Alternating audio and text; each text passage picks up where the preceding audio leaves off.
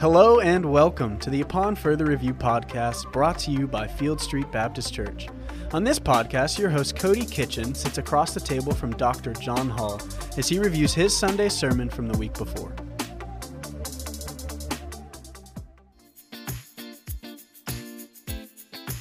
Welcome to Upon Further Review podcast, the show that takes a deep dive into Pastor John's sermons from the Sunday before. I'm your host, Cody Kitchen, and joined with me, as always, is Dr. John Hall. Good afternoon, everyone. Thank you for giving us a bit of your time.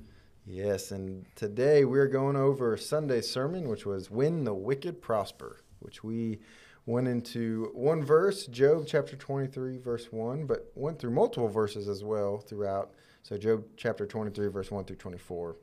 And it was a great message. And before we get started, though, what are your first thoughts as you prepared this message? Oh, boy. I prepared this message previously. I actually had preached this message to the church a while back, I think in 2018.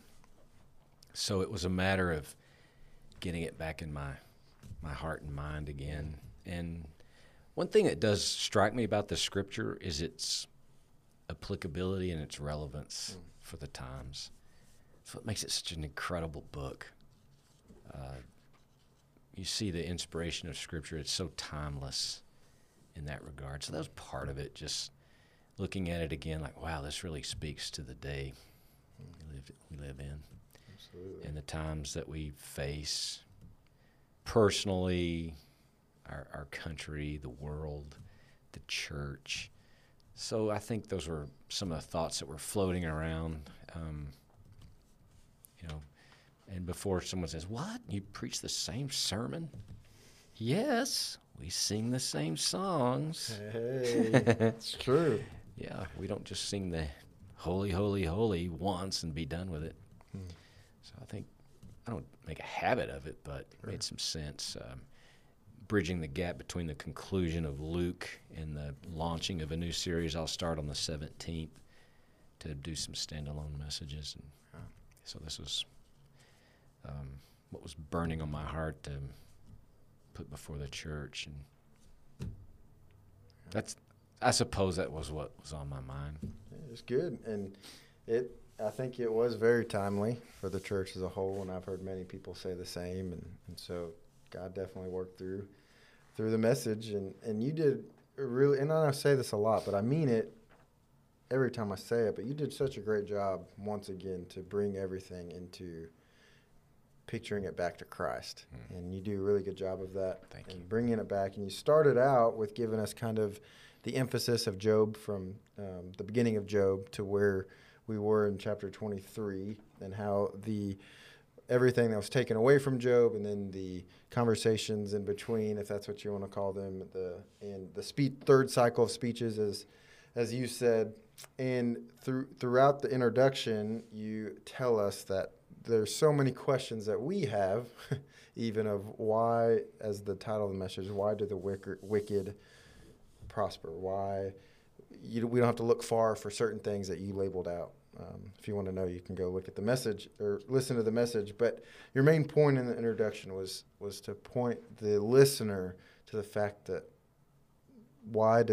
answering the question, why do the wicked prosper? Why do we see these things as being a quote unquote good person, yet we see the ones who aren't necessarily good people prosper, and they get more than maybe what we get? And so you did that, and you gave us kind of three thoughts or three ideas in these questions in which Job asked, which the first was, if Job could find God, what would he do? And you use verse 3 to really kind of nail in this question of what would he do.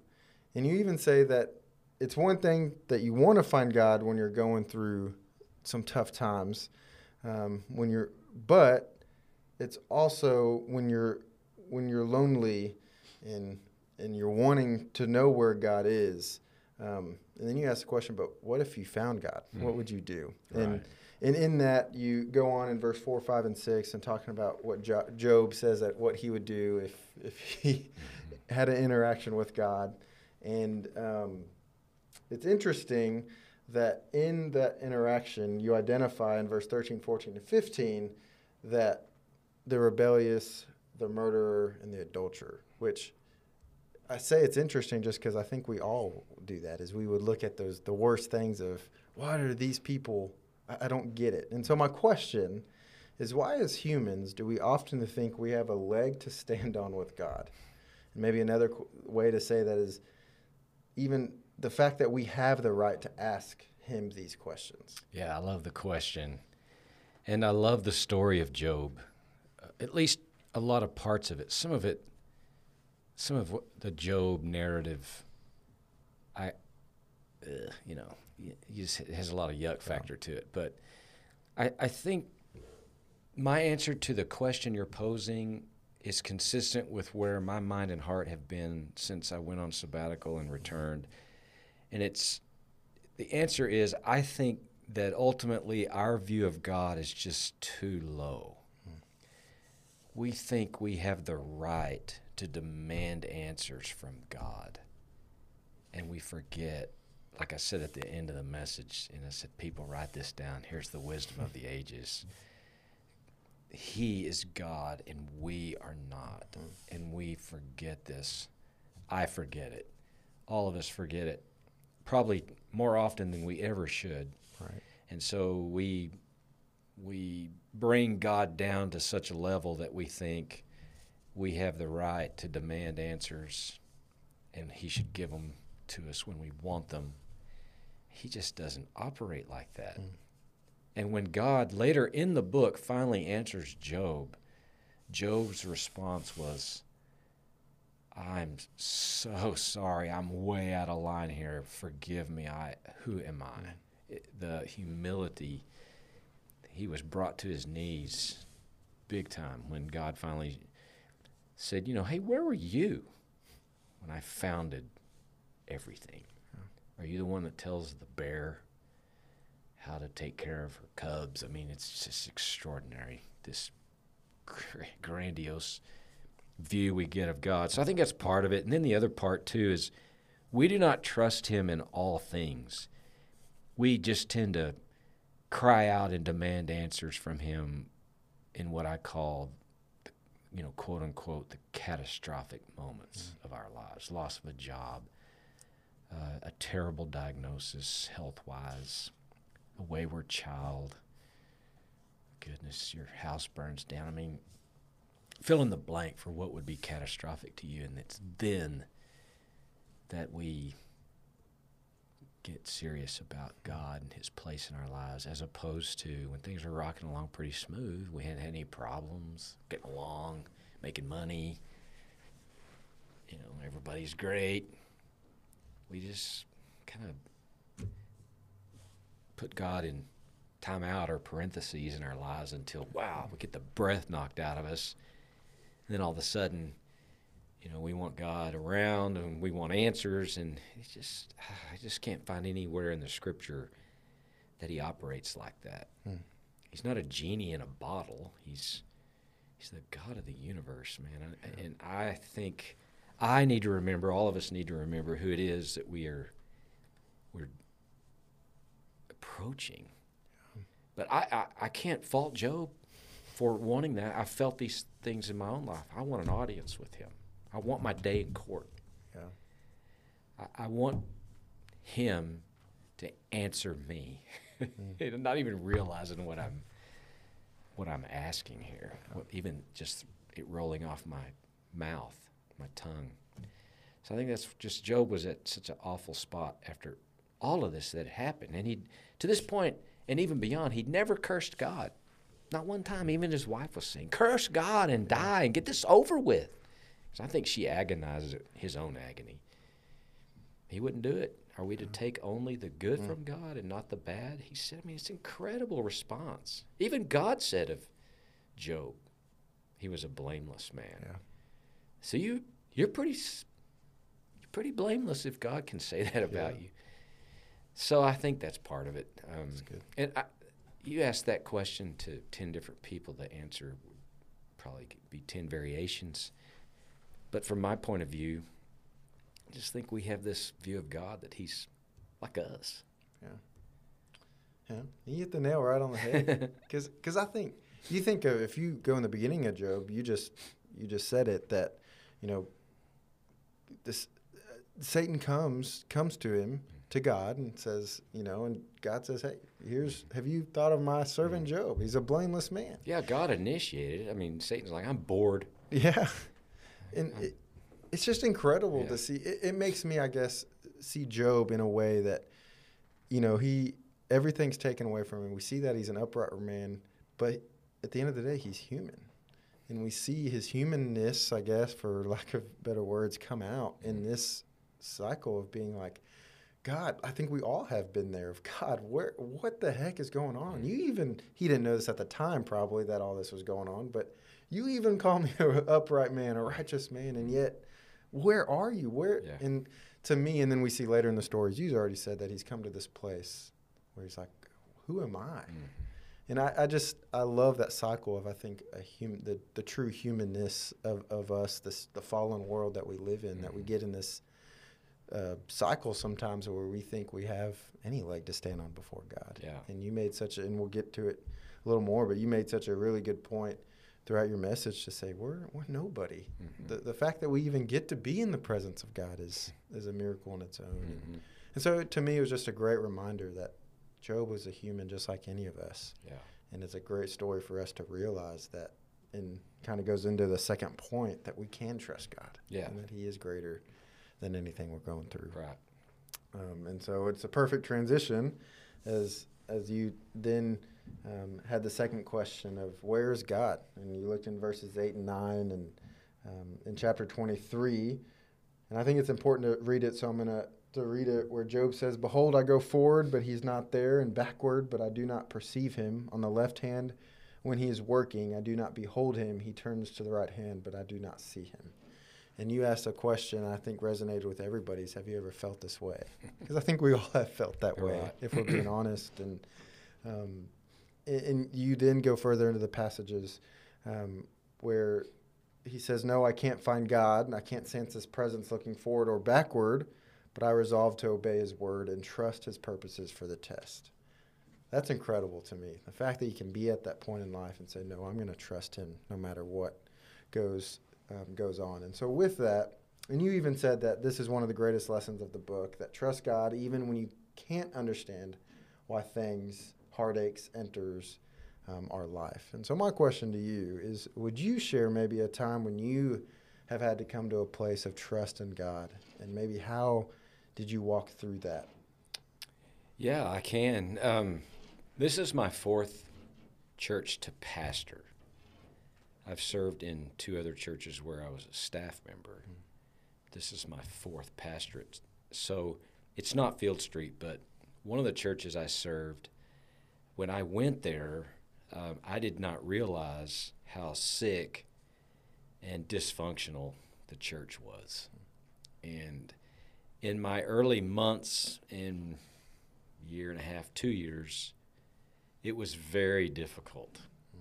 And I had days where I thought, what have I done? I made a terrible mistake in coming here. And we didn't have our first daughter yet.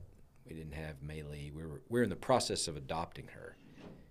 I'm like, I'm about to bring a child to our home, which we were so excited about. And so, having said all that, I was utterly powerless to change the circumstance that I was in. Mm-hmm. And the only thing that got me through the first 18 months to 2 years in that setting was my confidence in God's call to that church. And I had a few people who were really willing to put their necks on the line to support me as their pastor. And really all I had was prayer, and Lord, you brought me here. I can't believe it's this hard, and why did you bring me here, and what is it I'm supposed to learn, and how will I ever get through this, and will I ever be the same? And it was just a lot. And so I saw firsthand in that scenario, and there's others too that all of us experience that kind of turbocharge our trust in God. You know, either I'm going to trust Him. He brought me here. I have no doubt about that. And I really hung my hat on that. I knew that He called me there, and He'd already affirmed that very clearly months prior to that. But so when, I was going through the stink, as I like to call it, and it was, I was trodden through the fire, very difficult. I saw his faithfulness, and so I think sometimes there really is simply nothing you can do but make a choice to trust God, even in an undesired outcome. And so I think, and God sometimes puts us in that crucible where He's doing something in us that He's later going to use down the road. Because God doesn't waste anything in our lives. And none of us would choose these crucibles for any. I didn't go to that church thinking, man, I want to be put through the grinder. None of us think that way. But then hindsight's always 20/20. You get through it and you look back on it and go, okay, I see what He was doing. And not in every respect, but in some respects, he allows, I think, a glimpse or two of this is kind of why I was doing this, because I was moving you in this direction or that direction. So I think, without getting into nobody really wants to hear all the weeds about it, but I think that was a time in my life where God allowed, permitted, even ordained a difficulty, an extended difficulty that had a lot of different layers to it. Both for that church I served and for my own growth. Yeah. But it wasn't easy, and I wouldn't choose it. We all want an easy path, man. And what I've discovered is if you're going to follow God, and whether you're a plumber, or ditch digger, mechanic, trash collector, doctor, whatever, if you're serious about God, there are no easy paths. Amen. Yeah. Isn't that good news? Yeah. I just hear people going, click, I'm out. But what makes it good news is, even in your story, and we see in Job, if you keep reading, that he came to a place of humility, of knowing who God is, having a high view of God. How could you not go through that and not have a higher view of God, especially what he went through? Particularly what he went through. It was catastrophic. Yeah. The story within verses of chapter 1, he loses everything that matters. And when he lost his kids, you're home, none of us want to go through that, the inconvenience of it, the loss of it. Man, that's not good. But then you lose your whole family, because they were all together, and wow, that's a gut punch of all gut punches. Yeah. So and Job's like, blessed be the name of the Lord. The Lord gives, the Lord takes away. That's good. That Job is in a class by himself. For sure.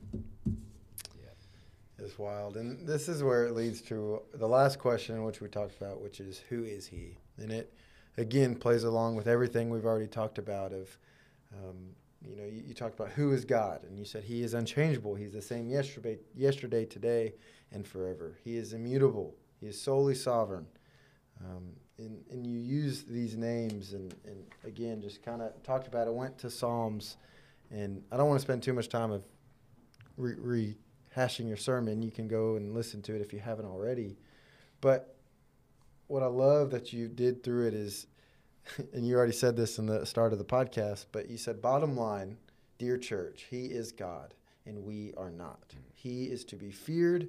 He is to be awed. He is to be reverenced. And right before your closing, you quoted Romans 11, verse 36, For from him and through him and to him are all things. To him be the glory forever. Amen. And I love that you used what Paul was saying here in Romans, because it gets us back to the point of what, again, your whole point of the sermon was pointing us to even Job's life, of that God is with us, even when we don't feel it, even when we don't see it.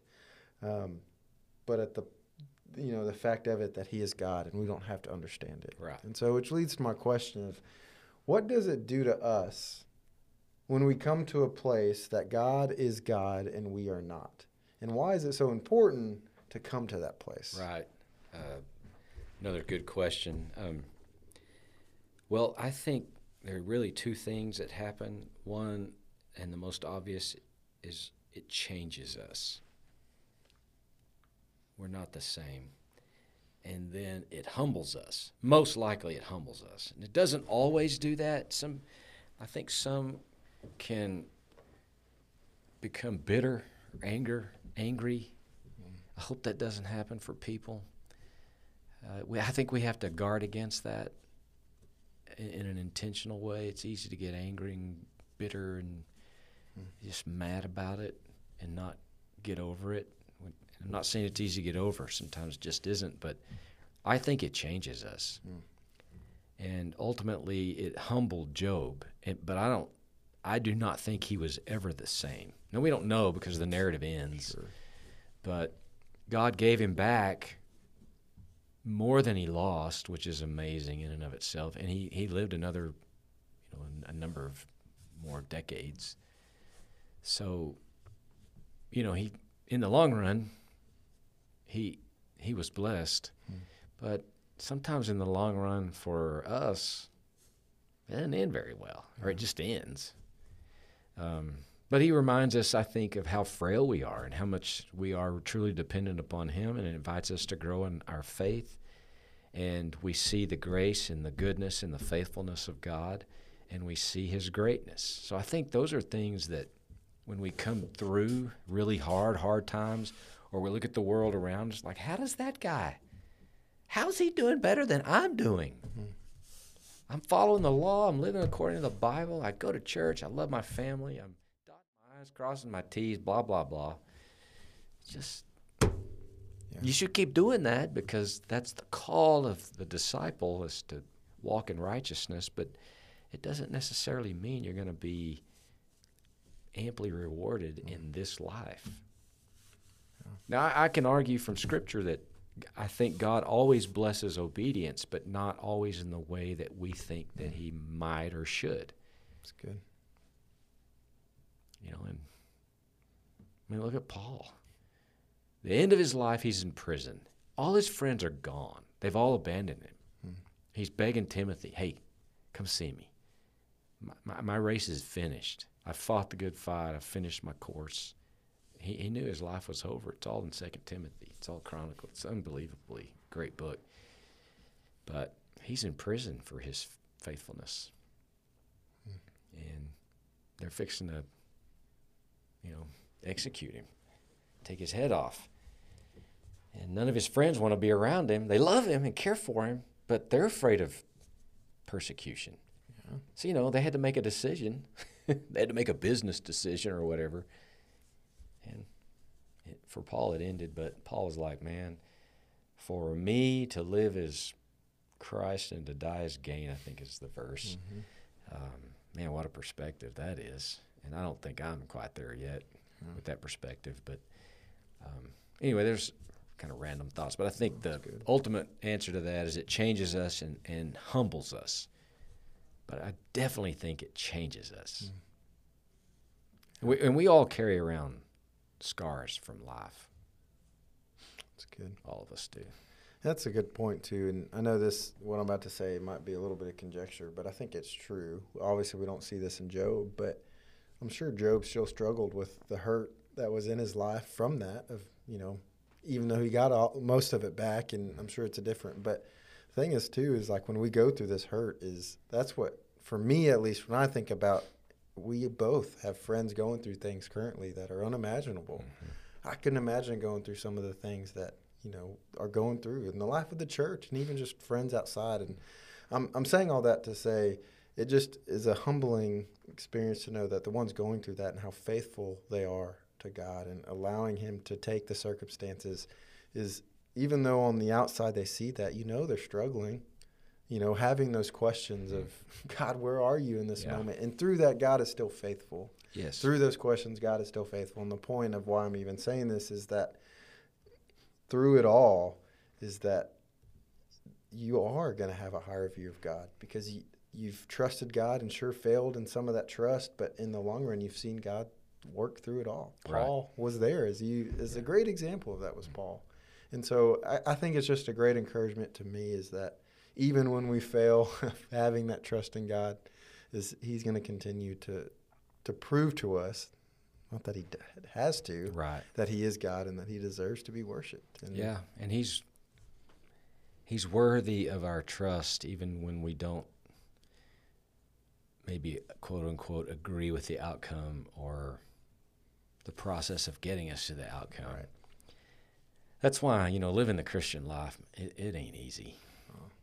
It requires a commitment. Right. Yeah. Well, it's a great book to power through.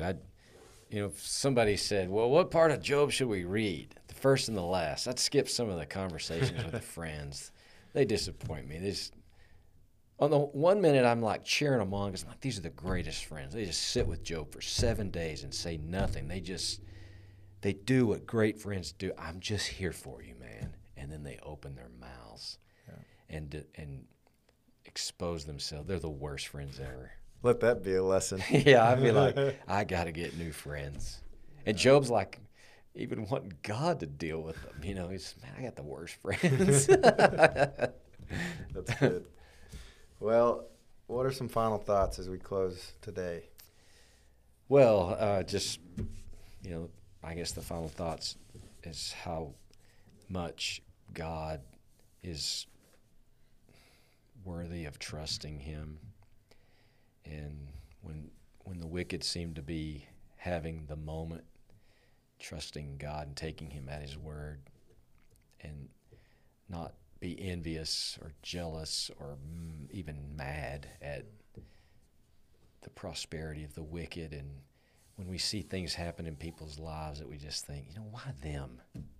I mean, why does that guy get cancer? How's it that some of these like rock stars that everybody knows they're godless, and they're living to 80 plus and still marching around? You think these are injustices, but in God's economy, it's just his ways of thinking are so different and lofty and above our. And I point this out in the message that his ways are mysterious and they're above our ways. He's too wonderful even to understand. And so it comes back to that trust thing again. Like, I don't like that. I can't believe this guy's getting away with that. And I don't understand why that person is so sick, or it doesn't make sense in my thinking. Okay, God, I'm not you, and I don't understand what you're doing, and you're weaving a tapestry that I don't have any access to. And he's not consulting me.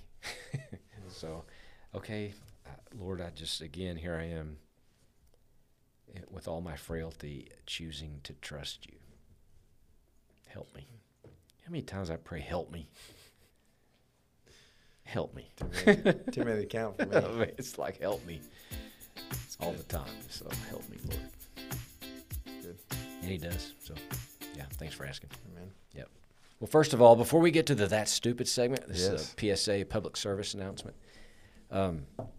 If any of our listeners have access to the NFL Sunday ticket, would you mind if Cody and myself showed up at your house and watched the game of our choice? Ooh. And we'd appreciate the provision of snacks as well, but that's not as necessary. Chips and queso for me. Chips and queso would be really great.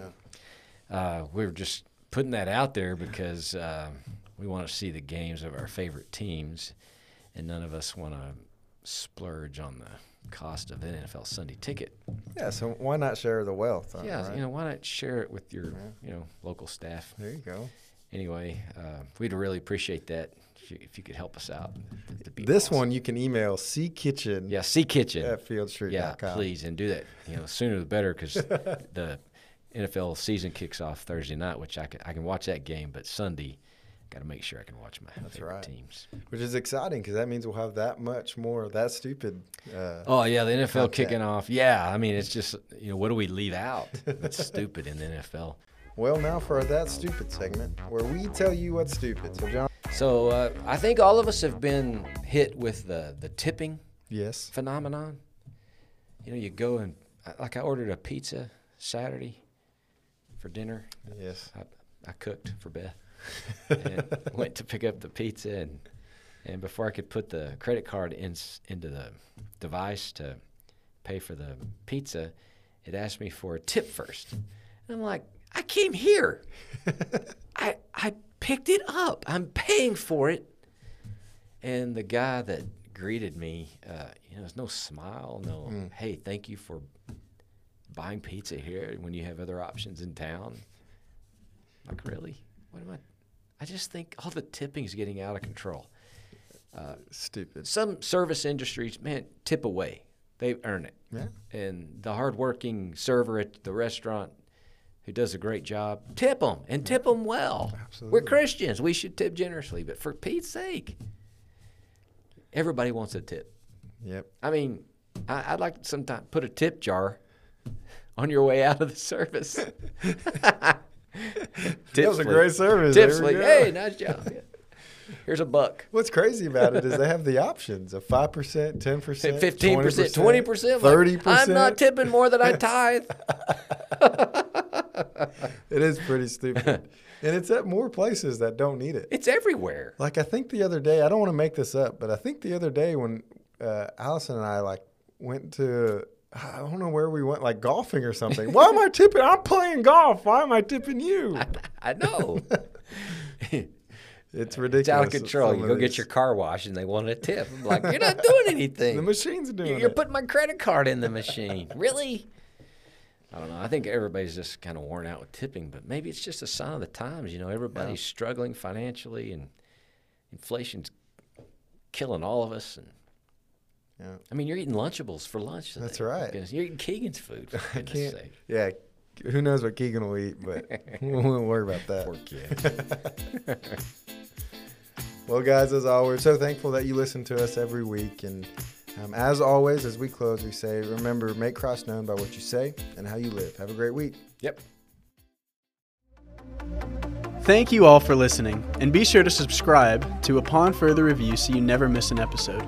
If you have any questions, please be sure to reach out to us at info@fieldstreet.com. Thanks for tuning in.